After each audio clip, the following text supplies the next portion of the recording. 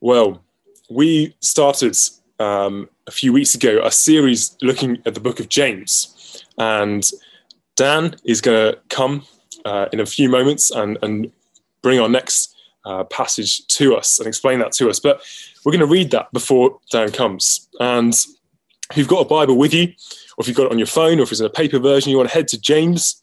It's heading towards the back of the Bible, just past Hebrews. And you want to go to James chapter 1. We're looking at verses 19 to 27. So 19, middle of chapter 1 through to the end of the chapter.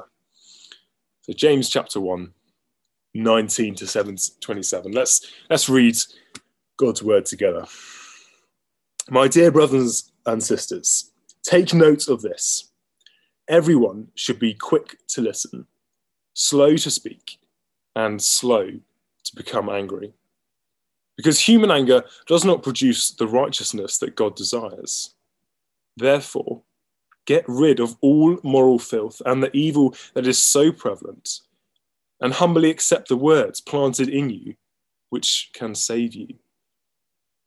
Do not merely listen to the words and so deceive yourselves. Do what it says. Anyone who listens to the word but does not do what it says is like someone who looks at his face in a mirror and, after looking at himself, goes away and immediately forgets what he looks like. But whoever looks intently into the perfect law that gives freedom and continues in it, not forgetting what they have heard but doing it, they will be blessed in what they do. Those who consider themselves religious and yet do not keep a tight rein on their tongues deceive themselves, and their religion is worthless. Religion that God our Father accepts as pure and faultless is this: to look after orphans and widows in their distress, and to keep oneself from being polluted by the world. Let's pray before Dan comes and explains that to us. Almighty Heavenly Father, we thank you and we praise you this evening for your words. Thank you that we can open it and we can read it so freely. Thank you that your word is not just written down in a book from thousands of years ago, but it is living, that it is breathing, that it is as if you were speaking directly from your mouth to us this evening. And Lord God, I pray that we would come to your word with that same attitude. Lord, I pray that we'd come with the attitude that your words can change us. Your word can change our hearts and make us more like your Son, the Lord Jesus. And Father, I pray that you do that work in us this evening. Father, we pray for Dan as he comes. Lord God, I pray that you'd speak through him powerfully by your Holy Spirit. I pray that you'd use every word that he says. Lord God, we just pray that you would be glorified as your word is explained. We give you all the praise and all the glory. In Jesus' name, amen. Thank you, James. And good evening, everyone. What a joy it is to see you all this evening. Enjoying this lovely sunshine, I hope. I hope we've had a good afternoon. Amazing. Well, do keep your Bibles open in front of you as we look at this wonderful passage of James this evening. You see, James, in this letter that he's writing, is writing to show what your life will look like if you've encountered Jesus. If you've committed your life to him, what will it look like? In other words, James shows us in this letter what difference Jesus makes to someone's life. And already that we've seen that this life, well, it looks like going through trials, James says. It looks like facing temptation. And this evening we'll see that James shows us that those who have encountered Jesus, well, their lives will be shaped by a new relationship to God's word, and will live very differently as a result. And we're going to see that throughout our passage. And I've got 3 points as we go through.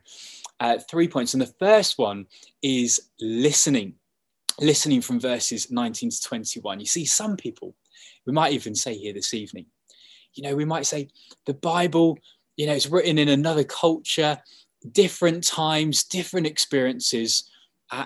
What's it got to do to connect with today? But look with me at the start of our passage, because I don't know anything more relevant for our culture today. Look with me at verse 19 if you've got your Bibles. It says, "My dear brothers and sisters, take note of this. Everyone should be quick to listen, slow to speak, and slow to become angry."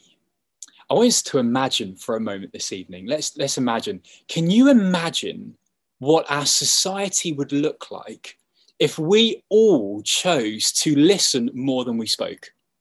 If we all chose to listen to understand someone's point of view rather than listening to respond in anger. Can you imagine what that would be like?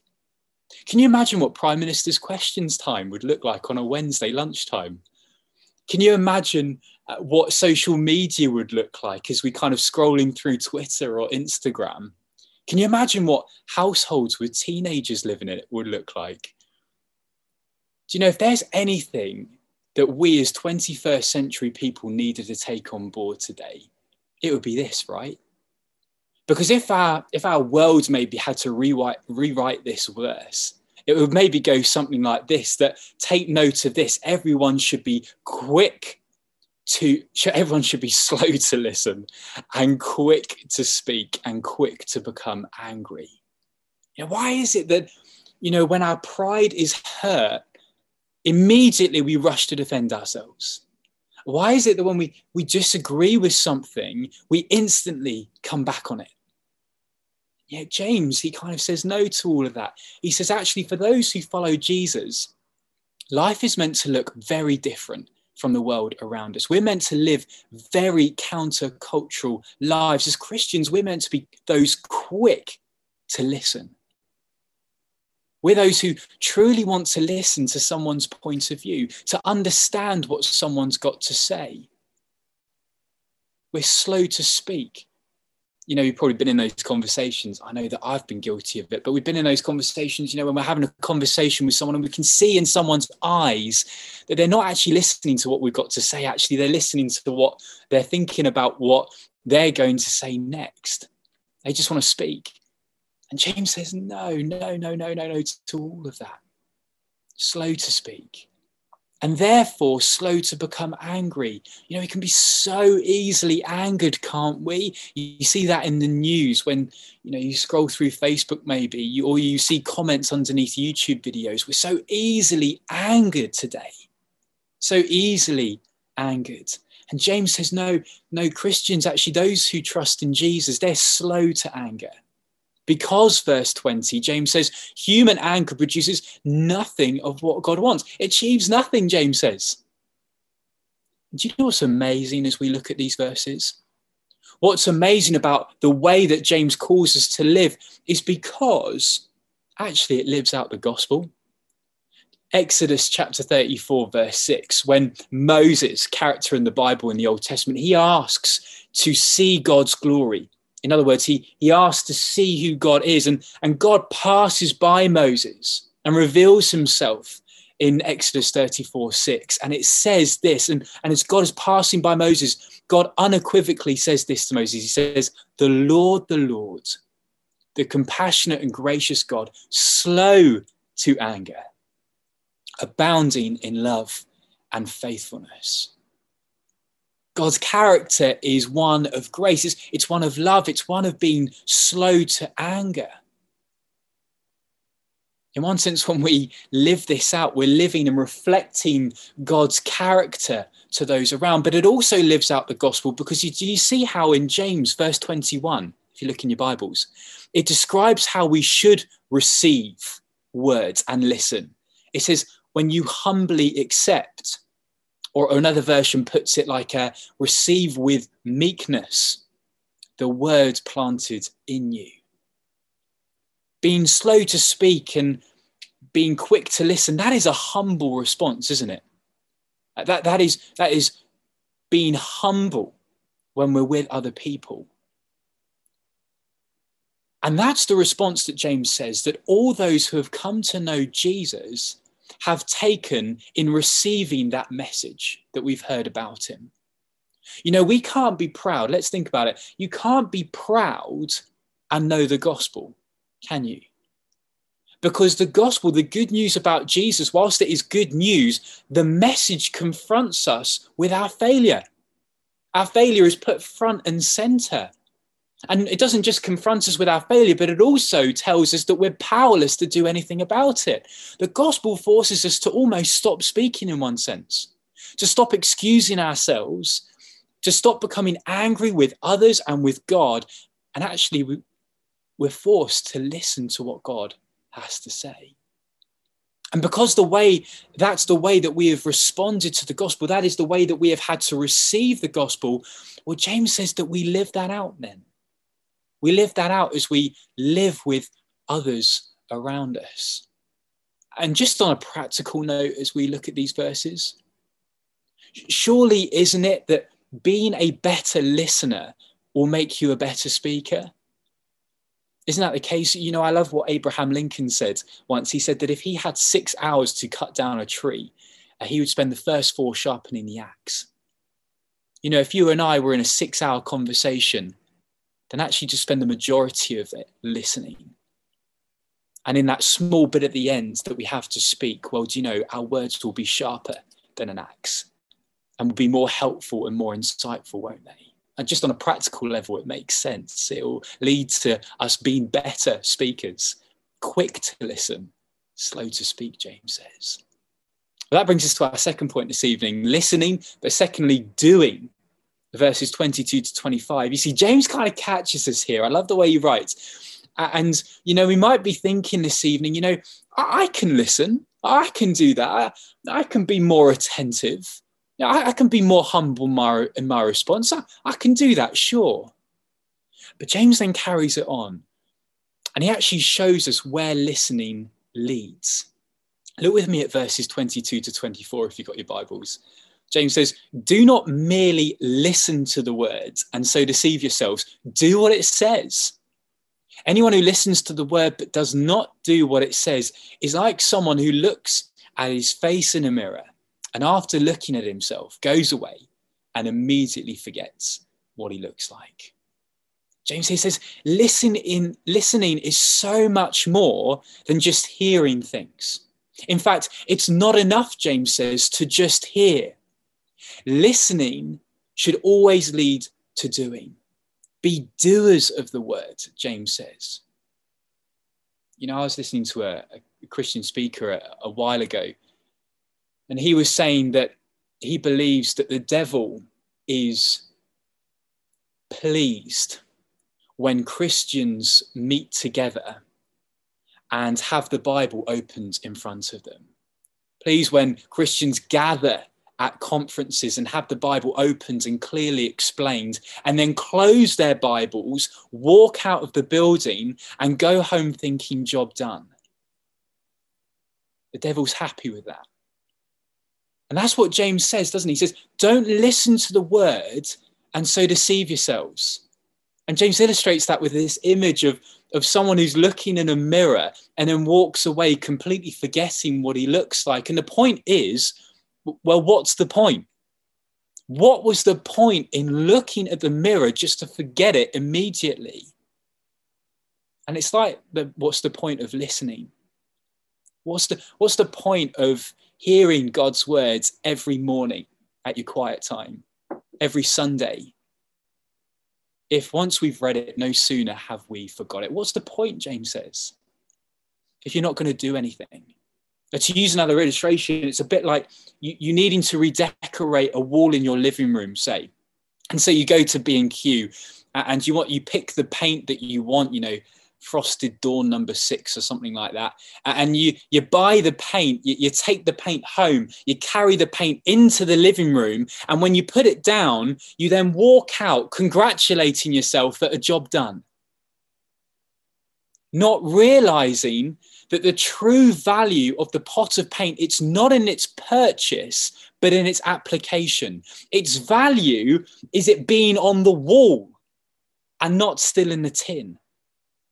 And it's the same with God's word. Its value is not just in it being heard, in it being listened to.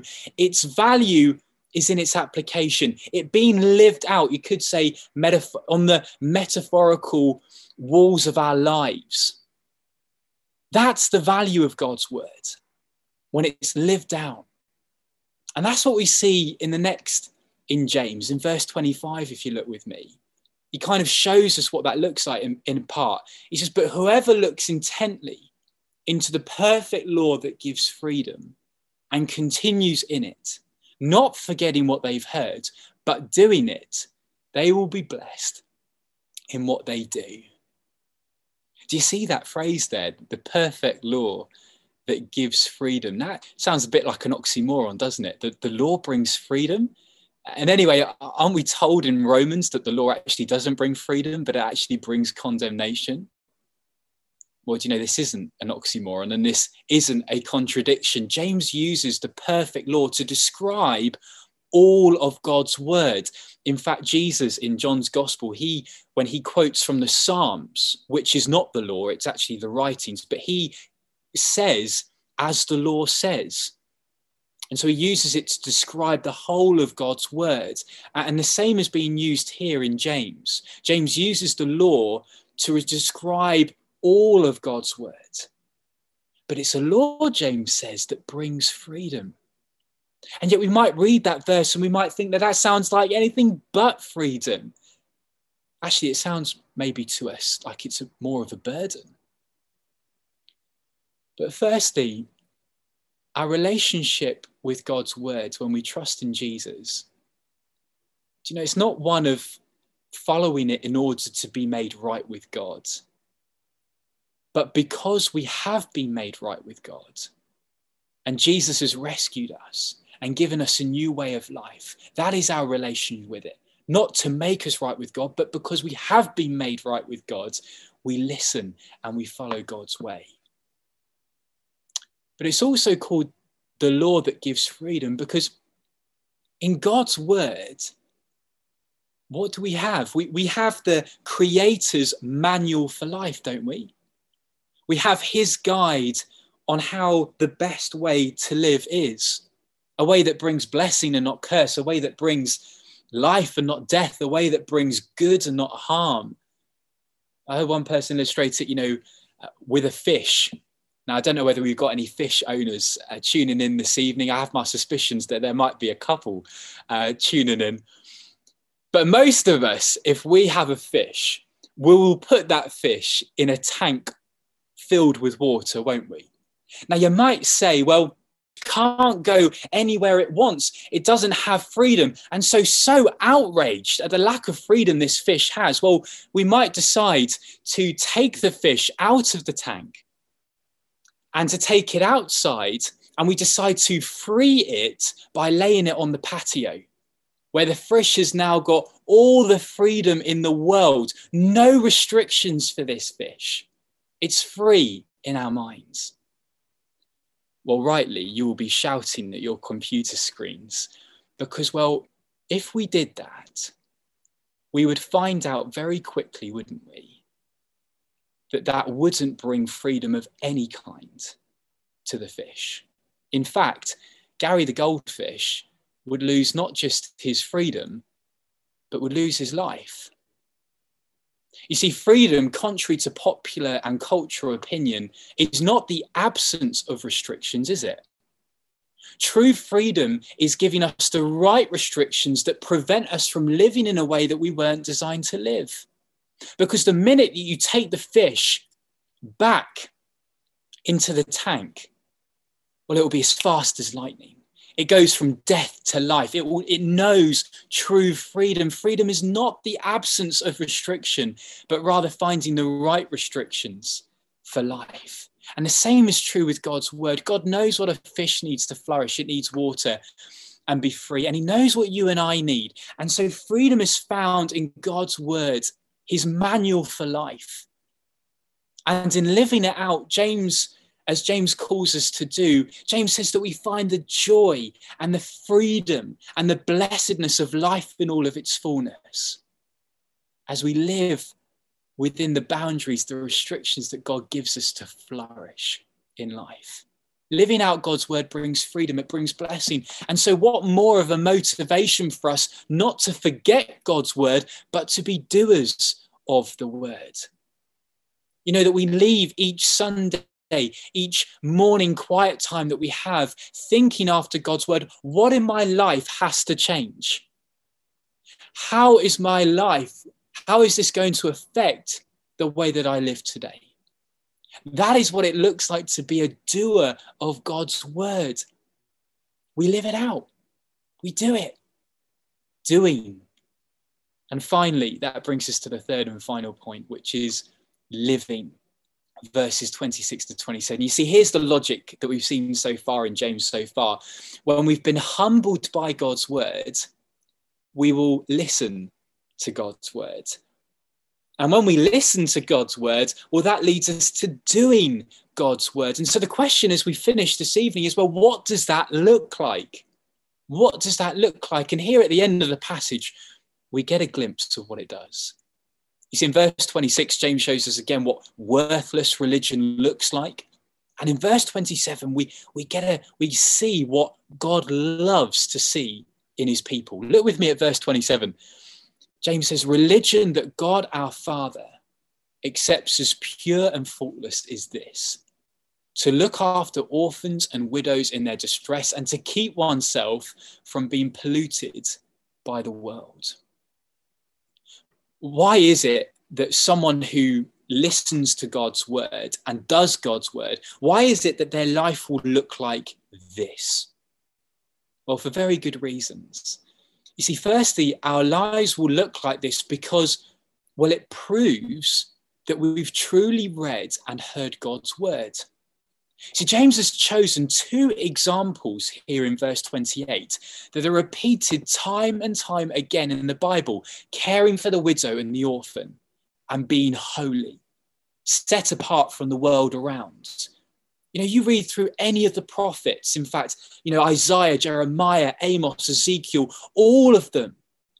And we see the main complaint that God often has against his people is that they have forgotten the most needy among them. And not just forgotten them, but actually exploited the vulnerable, the widow, the orphan that they were meant to be looking after. We see that God has complaints that instead of being holy from the world around them, they look like the world around them. We see that time and time again. If you had to boil it down, this is what we would see. And so if you read anything of God's words, well, you will know that this is what God wants his people to be like. To care and to look out for the widow, for the orphan, the vulnerable in society. God wants to live his people to live holy lives, not worshipping the gods that everyone else worships, but worshipping him. And so to live like this, well, it's almost the proof that you have truly read and heard God's words, because you know what's close to God's heart. And this is what's close to God's heart. God's word couldn't be clearer. This is what God wants. But secondly, our lives will look like this because it proves we understand the gospel. Because if we look at the most vulnerable, you know, orphans and widows are that. And as we as God's people, you know, we look at those people and we lack compassion. You know, if we don't care about those people, which, you know, it shows quite frankly that we don't truly know the gospel.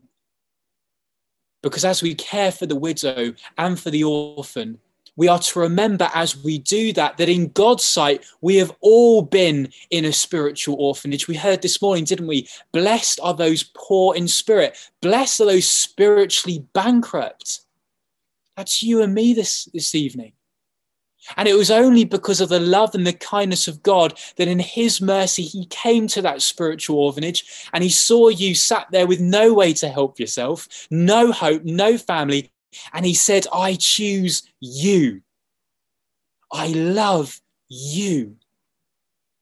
And by the Lord Jesus, those adoption papers were signed for us. And we were given a totally new life, given a new hope, given more love and acceptance this evening than our hearts could actually handle. And an inheritance in Jesus' name that, to be quite frank, I can't quite fully comprehend this evening, even now.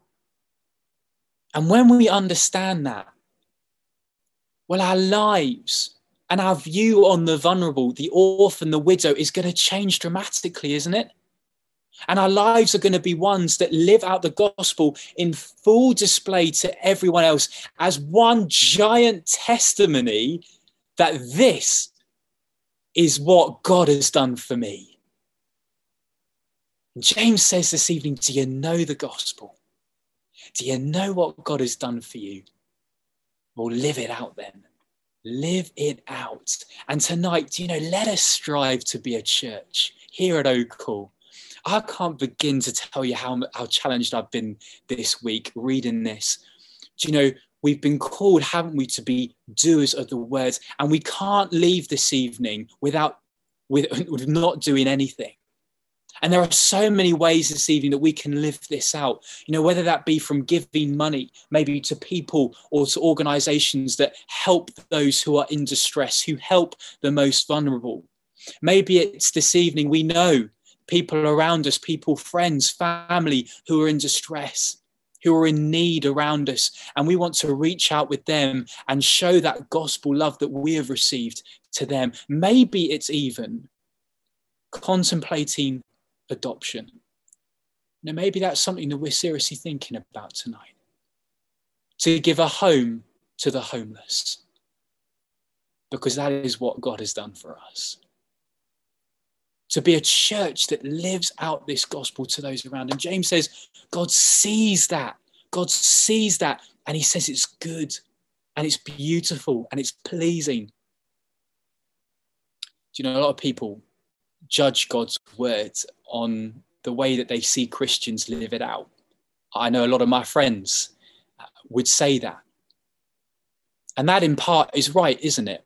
And it's a challenging thing for us to recognize as believers, that actually we're ambassadors for Christ. We are a representation of the gospel wherever we are, wherever we go this week. But if we want to know this evening true Christianity, then in our lives, people are going to get a flawed glimpse of it, aren't they? We fall short, we fail. And that is why, as we hear this call tonight to be doers of the word, well, we need to recognize that there has only and ever been one doer of the word completely, the Lord Jesus. If we want a glimpse of God's word perfectly lived out, it is him. And what's amazing, we're going to remember it in just a few moments. James is going to lead us. That on the cross, Jesus, the one true doer of the word, gave up his perfection to take on our sin. And he gave his obedience so that we might have it instead and be drawn into this new life, this new way of living under his rule and his word. And so as we head out into this week, well, let at the forefront of our minds be doers of the word. Not deceiving ourselves into thinking that we're listening to the truth, but in actual fact, we're just forgetting it.